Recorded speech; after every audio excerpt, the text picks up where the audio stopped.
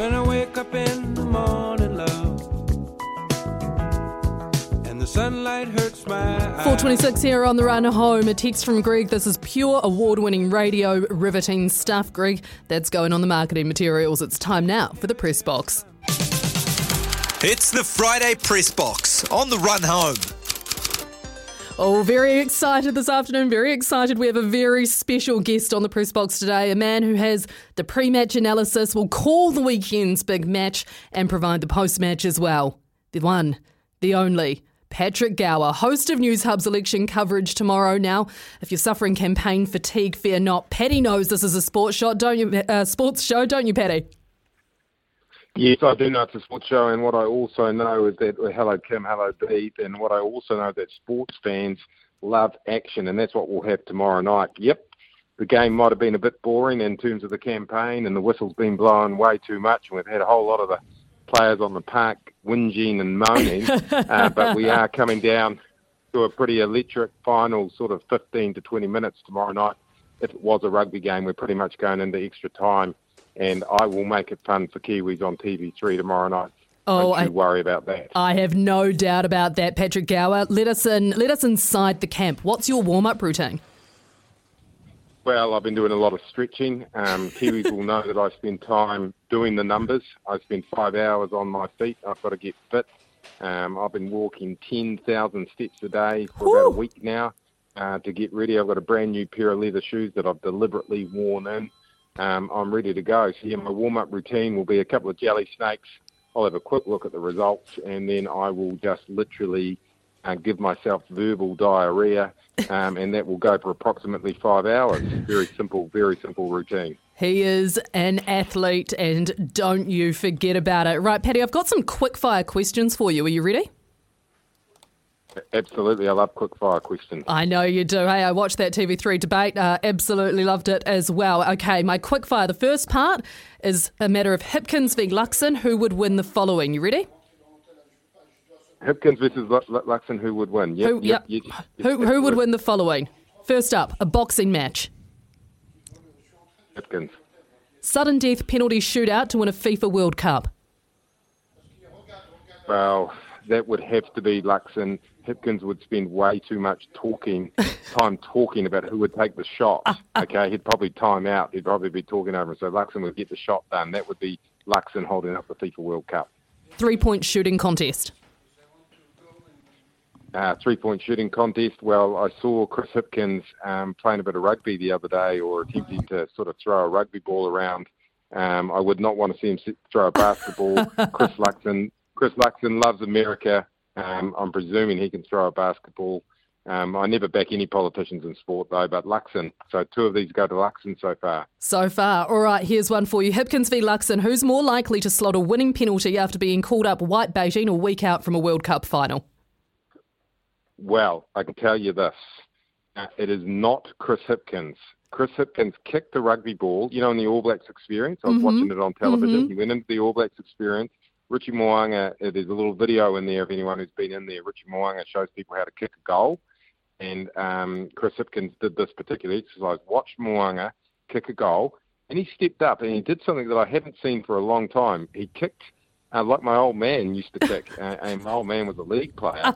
He did a toe hacker.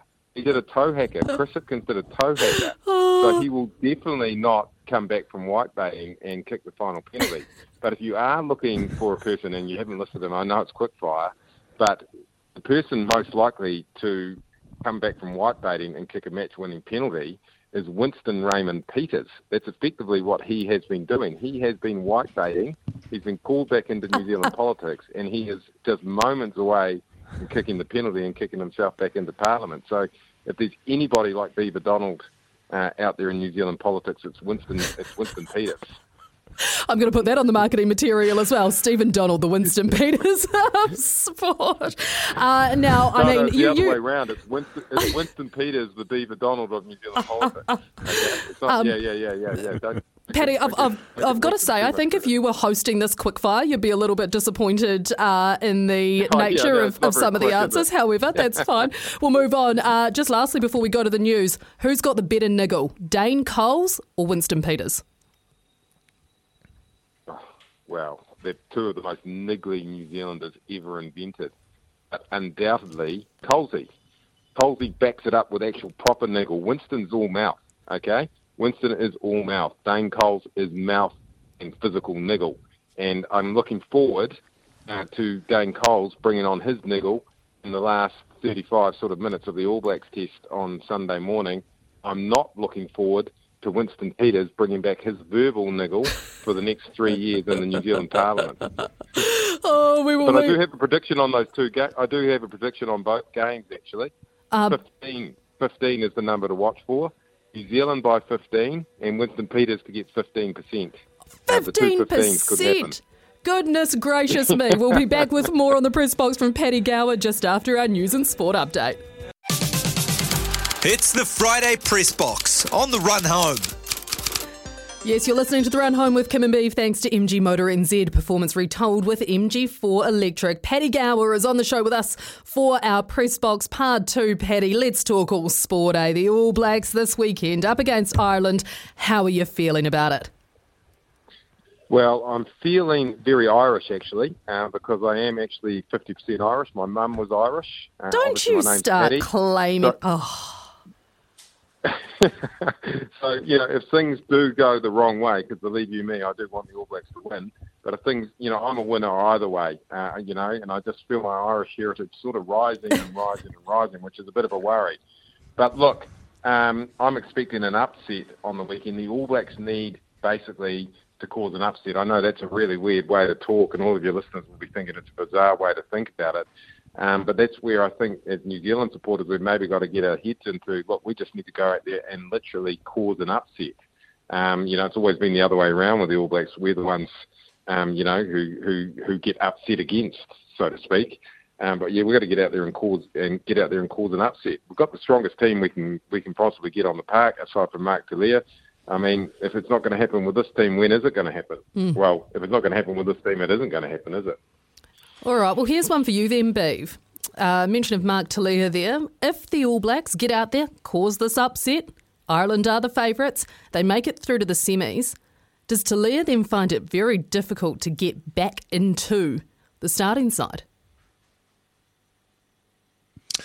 A wonderful question, Kim. Thanks for joining us, Paddy. I'm just in the midst of a real kerfuffle here in reception at 5:30 in the morning here in Paris. There's people trying to get into a room that aren't supposed to be into a room, and I'm being sort of lobbied on to the security side of things.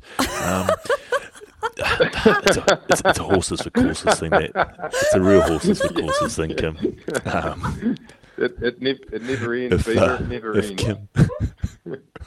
I am not going to be able to keep it together. I am not for this show. Are you safe, Beaver? That's our main worry right now. Let's not worry about whether Mark Talia is going to make it back in. Is Beaver Donald safe? Because we need him. Well, I'm not sure. There is talk of the police, so the good thing is I've actually been able to raise my voice. Hang on. Live update. One's getting in. Oh no, more reinforcements. Okay, back to that question. Talia, look, if they win and they fight another week, I think it's a clean slate. It'll be a clean slate, Kim. Excuse me, it's 5:30 in the morning, and then they just go from there. But I mean, you are giving a guy an opportunity. You're giving a guy an opportunity who's had a wonderful year, and I don't think he's played a bad game all year. So let's see how Leicester goes tomorrow night. I'm looking forward to seeing him unleashed, because it's a bit of a dice roll as far as this is going back to the days when we picked wingers for wingers. Like your Jonas, your Joelis, you're just out and out wingers, and I just can't wait for it. When you look, I'm the same as you actually, Beaver. I think that Mark Talia may have made a serious stuff up here if we do cause the upset tomorrow, and say Leicester comes and plays as bombastically as he had been until a few injury troubles and scores 2 tries out there. It will be very difficult to drop him. Maybe the only place that Talia can force his way into is into that bench spot currently held by Anton Leonard-Brown. That might be as far as his clean slate gets him next time. Leicester has got everything to play for tomorrow night in more ways than one. Very much so, Paddy. The other big selection... not issue, but contentious part of the selection, shall we say. Finlay Christie on the bench. Beav and I have talked about this earlier, but how do you feel about the Roigard v Christie debate? Is it the right call to have Christie on coming off the bench in the quarterfinal? Yeah, I mean, an interesting one. I'm actually a Roigard man, being a Hurricanes man, so I'm a Roigard. I'm a Roigard fanboy, one of many. He offers that dynamism. He's exciting, but I can actually see the logic in Finlay Christie. They're thinking it's going to be a tight game. Roigard, despite the sort of blazing a trail, he has shown signs of inexperience with kicks charged down, that kind of thing. That's why he's chosen Finlay Christie, and I know a lot of Kiwis would have liked to see Brad Weber in that role. That's why Foster has chosen Finlay Christie, because they wanted a reliable second half back. So in some ways, the selection is logical, but, what happens if we're behind? Roigard's the man that you want on there. They're banking on it being close, but it may be that we just need that blockbuster of Roigard. So it might sound that I'm sitting on the fence. I can see Fozzie's logic. I know why he's done it. It is a logical decision. But, like most Kiwis, I would have preferred to see Roigard coming on there and just sort of throwing caution to the wind with that. Paddy, I know that TV3 is now owned by some big international company, so you're obviously on a good wage there, but you are wasted doing the election, my friend. You should be doing Sky Sport coverage, the pre-game show, with that sort of analysis. Yeah, but I mean, it's an interesting one, isn't it? Because, a lot of Kiwis did want to see Brad Weber out there and, on the plane to go over there. And I think that's where a lot of the frustration has come from. And then, of course, Kiwis love seeing, people who can bust open the game, and there is that sort of fairy tale element around Cam Roigard. But is it one of those cases where the average fan is actually wrong and Fozzie has made the right decision, the more cautious, conservative decision that, look, I am going to play Aaron Smith for 65, 66, 67, 68 minutes, maybe more. And then I just want a halfback who is going to come on and not make a mistake, because we want to win this thing by 1 point. And this is the way that we're going to do it. And, I'm the coach and I'm not going to listen to the fans. And as much as they want Roigard there, Finlay Christie's my man. That's why I put him on the plane when we left New Zealand and left Brad Weber behind. You say this for Foz. He does back his own selections consistently, doesn't he? Other rugby, Paddy, that I wanted to touch on with you, arguably actually the biggest game that we're going to see up until the quarterfinal is Taranaki v Canterbury in the NPC semis tonight. Now, we both obviously have our issues, Paddy, with the Canterbury mafia in the media. So how good's it going to feel when the Bulls tip them up in New Plymouth? Well, it's got to feel fantastic, because the issue with the Canterbury Mafia and the media is you never actually get any real truth. It's misinformation writ large. It's disinformation. It's the most biased part of the media in the world. It's the Canterbury Mafia that controls rugby in this country. And, I've had enough of it. I've had a gutful of it, frankly. And, I don't want to name names like Ollie Ritchie here at News Hub, where I've made multiple. It's interesting you interrupted me as I think I was writing my 90th complaint about Ollie's pro-Canterbury bias at the moment. But, it's going to be fantastic when the Yarrows Taranaki Bulls get up over Canterbury. And, of course, we'll be up against it. It's not just the media. It's the ingrained cheating that seems to happen to teams from Christchurch, which is all right when they wear the black jumper, of course. But, we'll be up against not just a biased media, but we'll be up against a cheating team. But, it'll be fantastic to come through that tomorrow. Yeah.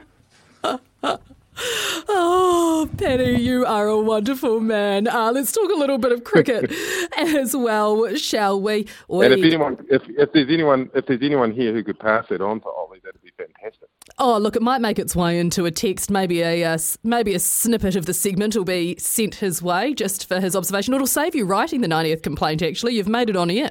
So, win-win. Saves you a job. He's speaking some fantastic French over there, and he must be an incredibly romantic man, Ollie Ritchie. The way that the French language sort of trickles out of his throat like that. Trickles out of his throat. Oui, oui. Patrick Gower, oui, oui. Let's talk a bit of cricket before I let you go. The Black Caps looking great so far in the World Cup. Is this our year? Yes, it is. It is, and it's Oh, we might have just lost you there for a moment, Paddy, so I'll go to Beeve while we get you back on the line. Is this our year, Beeve? Cricket World Cup? Beeve's been plunged into darkness in the hotel reception. Well, because the lights being on in the reception are causing the riffraff to be the issue here tonight. But yes, it is our year. I've long said this is our year. We have the strongest side we've ever had, and geez, aren't we looking good? And King Kane's back this week, or tonight. Tonight my time. Well, today my time. I might find a pub and just sit down and watch King Kane. I don't know if the Frenchies will have it on TV anywhere, but who knows? I have a fun fact for you, Beeve, about the French in cricket. France won one of two teams that have participated in the only cricket match to have been played in an Olympics before, back in 1900. Full of fun facts, mate. Here I am dismissing their cricket pedigree, but yet they invented a shot, the French Cup. So, absolutely. Not all bad. Paddy, I believe we've got you back. Is this the Black Caps year? Yes, it has. And as soon as Kane is back out there, Kane Williamson, it definitely becomes a year. He will just absolutely dominate the performance, in my view. He's coming back at the perfect time. And, I'll be on the other side of the door in a kombucha while he's having a beer over there in France. Thank you so much for your time joining us on the Press Box today. Like I say, go well tomorrow, mate. All the very best with the show. That is our Press Box, thanks to PGG Wrights and Turf in the Field of Dreams. To develop tomorrow's champions, rebuild your Field of Dreams with SENZ and PGG Wrights and Turf. Head to the win page on the SENZ website or app for more details and how to enter.